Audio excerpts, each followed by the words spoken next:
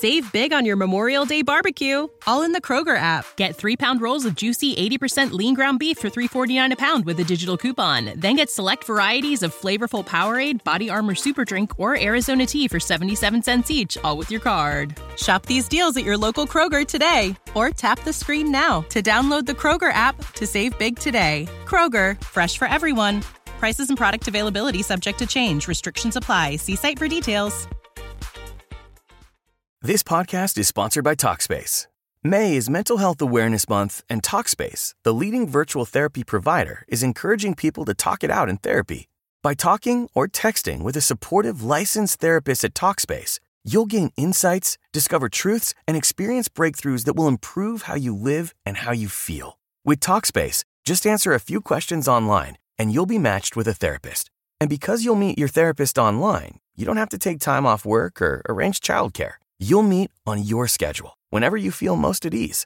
Plus, Talkspace works with most major insurers, and most insured members only pay a $25 copay or less. No insurance? No problem. If you want to make progress toward a mentally healthier place, Talkspace is here for you. Now get $80 off your first month with promo code SPACE80 when you go to Talkspace.com. Match with a licensed therapist today at Talkspace.com.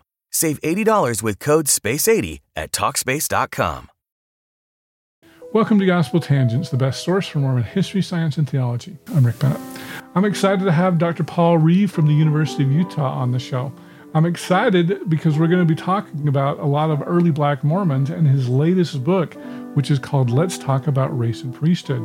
I'm actually going to be giving away a copy of the book, so make sure, if you'd like a copy of this, to sign up at gospeltangents.com/contest, and you could be a winner of this book here about race and priesthood. So you don't want to miss the contest, and you don't want to miss this interview for sure.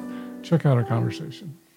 Welcome to Gospel Tangents. I'm excited to have one of my favorite historians. It's been a long time since he's been on the show. Some of you new listeners may not have even known that Paul was my second interview ever. Paul, could you go ahead and tell us who you are and where we are? Paul Reeve, and I'm Simmons Chair of Mormon Studies in the History Department at the University of Utah. Perfect. So every time, I remember the last time I talked to you, you had just received a promotion, and this is not the same office that we were in last time. That's so right. I think you've received a couple promotions since then. Last time you were a full professor. What's happened in the last 7 years? So I am now chair of the history department at the University of Utah. It's a 3-year appointment. I'm in the first of 3 years as chair of the department. And that's your favorite job? Well, I'd probably rather be in the classroom. You know, it's funny because Margaret Toscano, she's been on a couple times, and she was department chair, and she was like, I can't wait until I'm done with this. Yes. What's the big deal about a department chair? Why is it such a terrible job? Well, hopefully no one from my department listens to this. It's a lot of bureaucratic work that just isn't my favorite thing. Okay. I can see that. So you're just much more of a researcher. Yeah, I'd rather be in the classroom and researching and writing. Mm-hmm. Well, very good. Okay. Well, you've got a new book now. Why don't you go ahead and show it to the audience? It's a big book, you can see.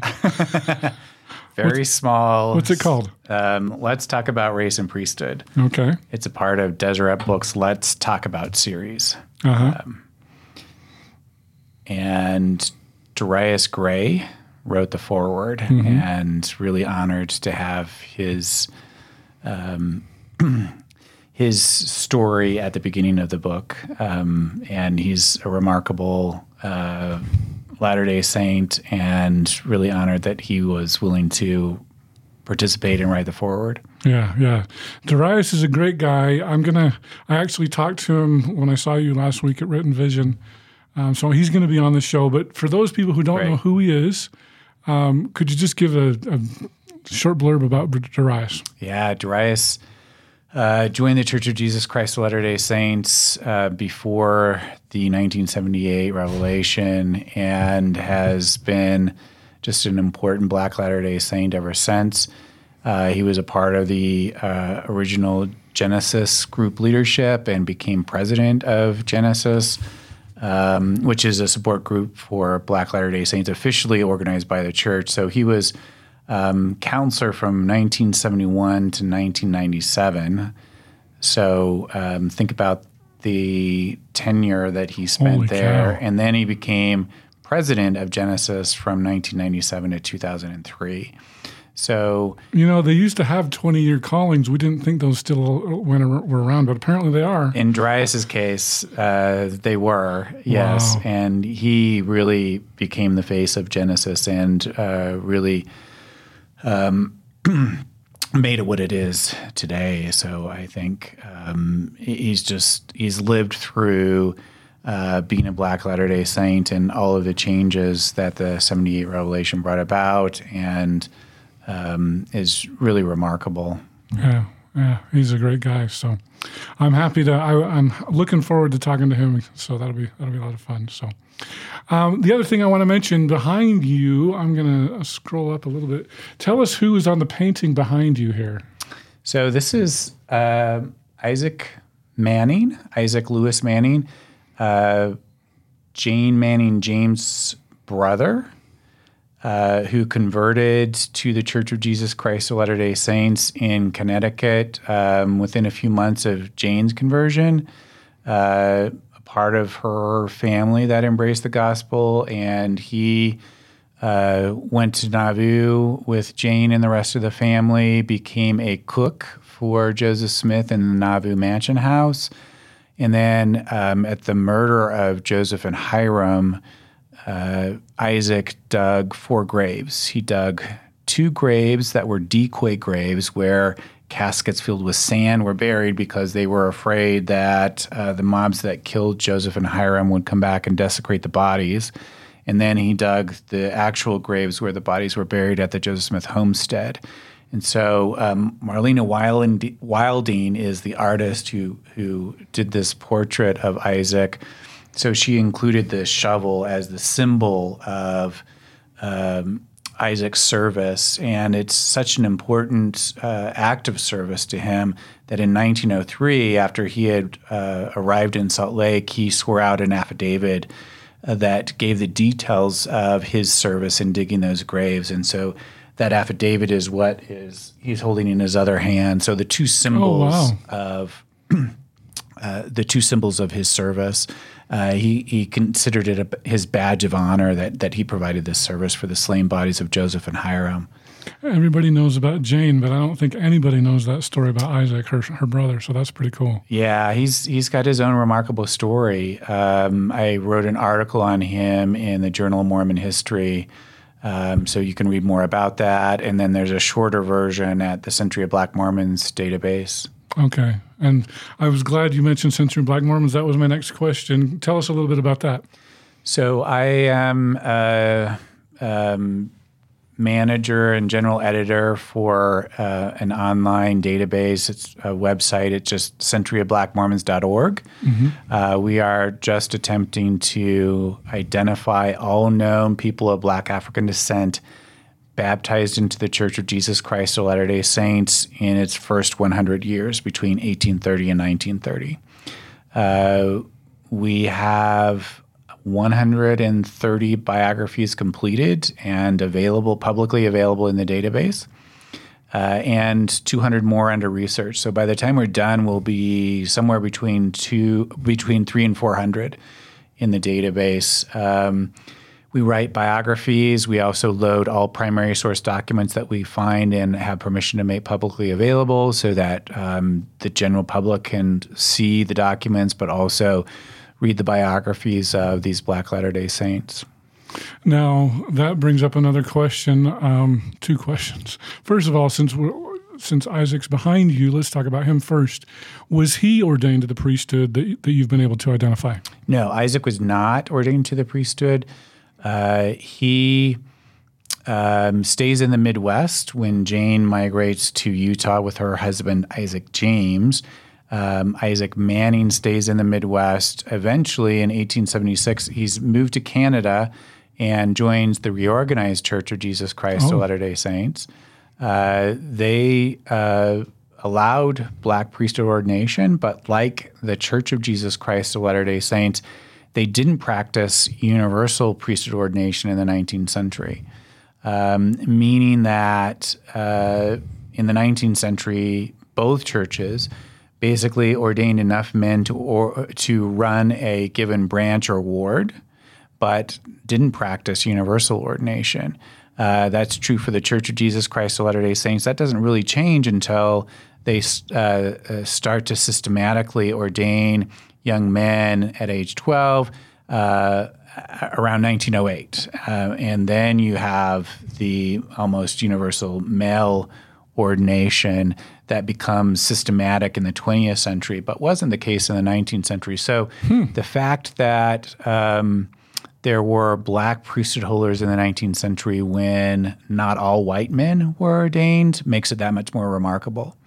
But Isaac was not ordained in the Church of Jesus Christ of Latter-day Saints or the Reorganized Church of Jesus Christ of Latter-day Saints. The Reorganized Church did ordain black men to the priesthood in the 19th century, but only to support a branch structure, and they eventually developed segregated congregations in the South, presided over by black priesthood holders, but segregated from their white congregations. Oh, so they kind of had a black church and a white church, essentially. They did. Oh, that's interesting. I didn't know that. Yeah. Another question that I want, this is kind of a personal question. I've been trying to research a guy named Isaac Van Meter. Is he in your database? Does that name ring a bell? So that name sounds familiar, but we don't have a biography on him. Okay. But here's why he is important to me. I know in the what was that? There was a DVD done by Margaret Young and Darius Gray. Nobody Knows. Yes. And in the extras on that video, Connell O'Donovan had mentioned Isaac Van Meter. I think he said was a missionary companion to Wilford Woodruff, I think, somebody like that, Snow maybe. And he thought that Isaac Van Meter was an early black Mormon. I haven't been able to second that, get a second opinion on that. So does that ring any bells? No, it doesn't. But we should certainly add him to our research list. So we have a list of people who are potentially people to be included in the database, and then we do the research. And if the evidence bears it out, then we write the biography, and they're included. But I don't think he's even on our research list. So, oh, really? Yeah. So I gave you a tip. You gave us a tip. Yeah. Send us the information, and we'll put him on the research list at least. Because he's one of 6. We were just having lunch. Maybe I will take you up on that. I want to write a book on this because it's one of my favorite topics. Including Isaac Van Meter, I've been able to identify 6-ish, but I'm not nearly as good of a researcher as you, Paul. And probably better. I mean, it sounds like it. Yeah. But the 6 that I've identified, and I would like you to address them really quick. Elijah Abel, of course, everybody knows about him. Yeah. Joseph Ball, you've actually found some information on him that I think's, well, I'd like, because in our first interview, I had said, well, Joseph Ball was the first black high priest in Boston. You kind of pushed back a little bit on that, and I know you've done some research since that interview. Can you share a little bit about Joseph Ball? Sure. So we didn't find any evidence that those who associated with Joseph Ball knew him to be black. In other words, there is evidence that he was of black African descent, but that he and his sisters passed as white. And Jeffrey Mayhaus did the research and the biography for the Century of Black Mormons database, and I think did a really good job. But no contemporary sources that anyone in the Latter-day Saint community understood him to be black, that he had passed as white. So, people like Wilford Woodruff, who were associating with him, doesn't ever mention him to be a person he understood to be black. But in other situations, Woodruff does mention, for example, Q. Walker Lewis as a black elder. And he creates a membership record when he goes through Tennessee in 1835, and he actually, in some of the branches, he draws a line and then says colored saints and includes the names of 5 Black Latter-day Saints in 1835 in Tennessee. So it just feels improbable that he would be a companion with Joseph Ball and never mention in any sort of way that he understood him to be black. Because he did mention Walker Lewis, as you said. He does, and he does single out these other Black Latter-day Saints who are in the branches in Tennessee and identifies them specifically as colored. Mm-hmm. And then the public records for Joseph Ball, none of them identify him as black after he passes as white into adulthood. So it's likely that he was ordained assuming he was white. Yeah. Okay. Yeah. So that's another thing we do in the database, right? We trace people who, because the church implemented what came to be called a one-drop policy, meaning trying to exclude anyone with what was considered in the 19th century one drop of African blood is how they described it, right? Mm-hmm. We now have DNA. We don't understand things the same way, but that's how they described it, meaning you could have 99 white ancestors and 1 black ancestor, and you would still be qualified as black. Some states adopted one-drop rules during the segregation period to legally define a person who was black. Well, the LDS Church does so in trying to define and ferret out temple admission and priesthood ordination. So because they had that policy for inclusion in the database, we include anyone that we can verify of any African ancestry. And so Joseph Ball is even if they passed as white in this case. Even if they pass as white. If we can verify African ancestry, and in Joseph Ball's case, that's easily done because his father is of African ancestry. It's from Jamaica, I believe. Yeah. May have been of mixed racial ancestry, right? So that it makes it easier to understand how by Joseph's generation, he and his sisters were able to pass as white because probably the product of a couple of generations of interracial marriages, but nonetheless, African ancestry and therefore qualifies for the database, but we don't have evidence that those who ordained him to the priesthood were aware that they were ordaining a black man to the priesthood, in other words. Yeah. So it just illustrates, like several other cases in the database, the impossibility of policing racial boundaries. Okay. And I think that's important. I'm really glad you did that research because Connell, I think, is a great historian, and he was the one I had learned that from. And so I was always under the impression that he was an open black man and was openly ordained, but it sounds like that really wasn't the case. Yeah, we've had no evidence of that. But Walker Lewis was a barber, and I think it was Wilford Woodruff mentioned him. He was openly ordained. Absolutely. Okay. Yeah. Incontrovertible evidence, and a letter that Wilford Woodruff writes calls him a colored elder, right? And does so as if there's nothing unusual about this. And then other people who visit that branch, he's hosting missionaries in his home, having potential investigators into his home for missionaries to have meetings with. He's paying a really generous tithe. So we found his tithing records. He at one point pays a trombone in a trombone box as tithing.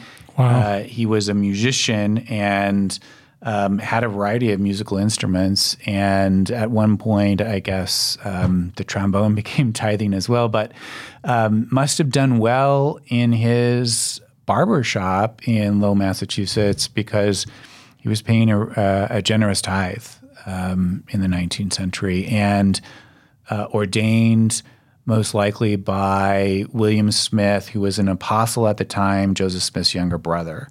And other apostles who visit the Lowell, Massachusetts branch just acknowledge him as a black elder. Do we know approximately when he was ordained? Yeah, it's 1843 or 44. There's no... Okay, so right before Joseph's death. Yeah, before Joseph's death, but there's no surviving document to know for sure. And so it really depends on which visit to the Lowell branch that you count William Smith, right? If he's there in 43, so he could have been ordained then. He's there in 44, he could have been ordained then. It's later that William Appleby goes and says he is ordained by William Smith. And it's because there's no surviving documentation, it's likely 43 or 44. Well, and it's interesting because I believe it was 45 when Joseph Ball was made the branch president. Does that sound right? That sounds about right, yeah. Because I've always wondered, there was a lot going on in that branch. That's kind of a soap opera itself. Yes. Okay, so we've identified, if we count Isaac Van Meter, Elijah Abel, Walker Lewis. His son Enoch Lewis was also ordained, right? His son Moroni. Moroni? I thought it was Enoch. No, so, sorry. So Walker Lewis, Q. Walker Lewis. Right. Yeah, sorry. We haven't found evidence of his ordination, so there's supposition that maybe he was, but no concrete evidence for Enoch.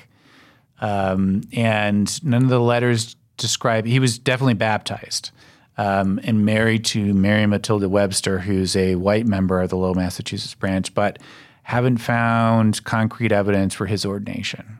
Oh, okay. I think Connell had believed that there was some pretty good evidence for that, but maybe not. Connell suggests that it's a possibility, and that may be true. We haven't found concrete evidence to substantiate that. Jordan Watkins at BYU is the one that's been doing the research, did the bio at Century Black Mormons for Q. Walker Lewis, and is also working on his son Enoch. Enoch's bio isn't loaded to the database yet, but Jordan has been working on it. Okay.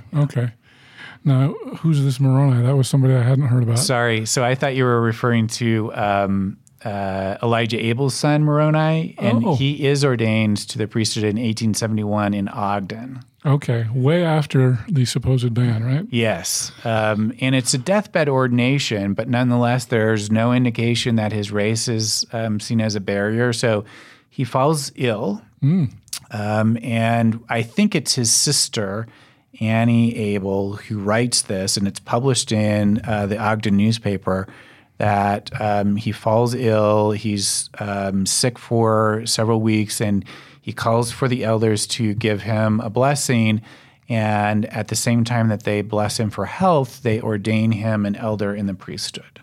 Oh, wow. And that was not atypical in the 19th century to give deathbed ordinations for, young kids. The notion was you want them to have the priesthood as they pass into the next life. The church stops that practice by the end of the 19th century, but it was pretty common in the 19th century. The notion, it's sort of a last rite of sorts, that you want this person, male person, to have the priesthood as they go into the next life. And so deathbed ordination was a thing. And Moroni Abel, Elijah Abel's son, receives a deathbed ordination, and it's published in the newspaper, and no one seems to have an issue with it. In 1871. 1871, yeah. And then Elijah's grandson, who was also Elijah, right? Correct. Was ordained. In 1935 in Logan. Okay. Yeah, and he had passed... Not a deathbed. Not a deathbed, no. And he lives the rest of his life as a practicing Latter-day Saint, as a priesthood holder. He's passed as white by that point. Okay. So his father, Enoch Abel, has passed away, and the early census record, the 1900 census record, defines Elijah, so it would be Elijah III, really, defines him as black in 1900, along with all the children in Enoch's family. Enoch dies in 1901, and he had married a white woman, and so time and distance really account for a person's ability to pass as white. So the black person in the family, the father, is now dead. The white mother is still alive. The kids grow to adulthood. The 1910 census, I believe, he's described as mulatto, and then 1920 white, and every subsequent census after that described as white. And, the living memory of the black father is gone.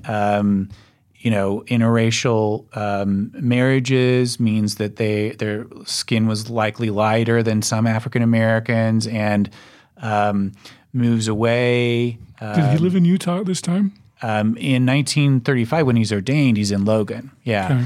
He's baptized in Idaho and then moves back to Logan where he had grown up, and that's where he's ordained in 1935, and then moves to Montana, and that's where he passes away. I think it's in the 1960s, and his funeral is held at the LDS Chapel in I'm trying to remember the town now. Anyway, his grave is there in Montana, and his whole funeral service is conducted by the bishop. I don't think anyone knows that they are burying the grandson of the first black priesthood holder. Well, even Elijah was pretty light-skinned, is that right? Right. But didn't everybody know he was black? Correct. He never passed as white. So his death record in Salt Lake, his burial record in Salt Lake, includes the word colored in the column where normally you're supposed to record the person's next of kin. They write the word colored. Okay. And so, in other words, and every census record describes him as either mulatto or quadroon. Quadroon, yeah. So always defining him as racially not white, and some percentage of black African ancestry. So he never passes, and he's understood in church records as well as public records to be colored or black, or of black African ancestry for his entire life. But his children, so his wife Marianne, Elijah Abel's wife Marianne, is also of mixed racial ancestry. And some of his children pass as white, some don't, but grandchildren in particular pass as white. Was Elijah Abel III, was he able to get a temple marriage or a sealing? I don't know that he ever applied. He's married twice, and neither of those are temple marriages. Okay. Yeah. So But we don't know if he tried. I don't know that he tried. I have no evidence of that. We couldn't find membership record for his second wife. I don't think she was LDS. Okay. But she's living with him in Montana, and he's practicing Latter-day Saint as far as we can tell because, like I said, his funeral, everything, it's published in the Montana newspaper. It's held in the LDS chapel. His fellow ward members are participating, singing songs, all of those kind of things. So just a normal Latter-day Saint funeral. Wow. Yeah. This is why we like to talk to Paul Reeve. He's an encyclopedia. All right. Okay. Isaac Van Meter, Elijah Abel, Walker Lewis, Enoch Lewis, Warner McCary. Can you talk about him? Yeah. I don't believe he was ordained to the priesthood. Really? Yeah. You're killing me, Paul. No, I don't think there's any evidence. In fact, I think there's pretty strong evidence that he wasn't, simply because of the interview that takes place with him and Brigham Young in March of 1847 at winter quarters. Basically, William McCary says, look, I don't have any position of authority here. And he's basically saying it's because I'm of a different color. And that's when Brigham Young responds to him by saying, look, we don't even discriminate in distributing priesthood authority. We have one of the best elders, an African in Lowell, a barber, referring to Q. Walker Lewis, who we already talked about. So, in other words, if William McCary had the priesthood, there's no reason to point to Q. Walker Lewis. They would have said, well, yeah, you have the priesthood.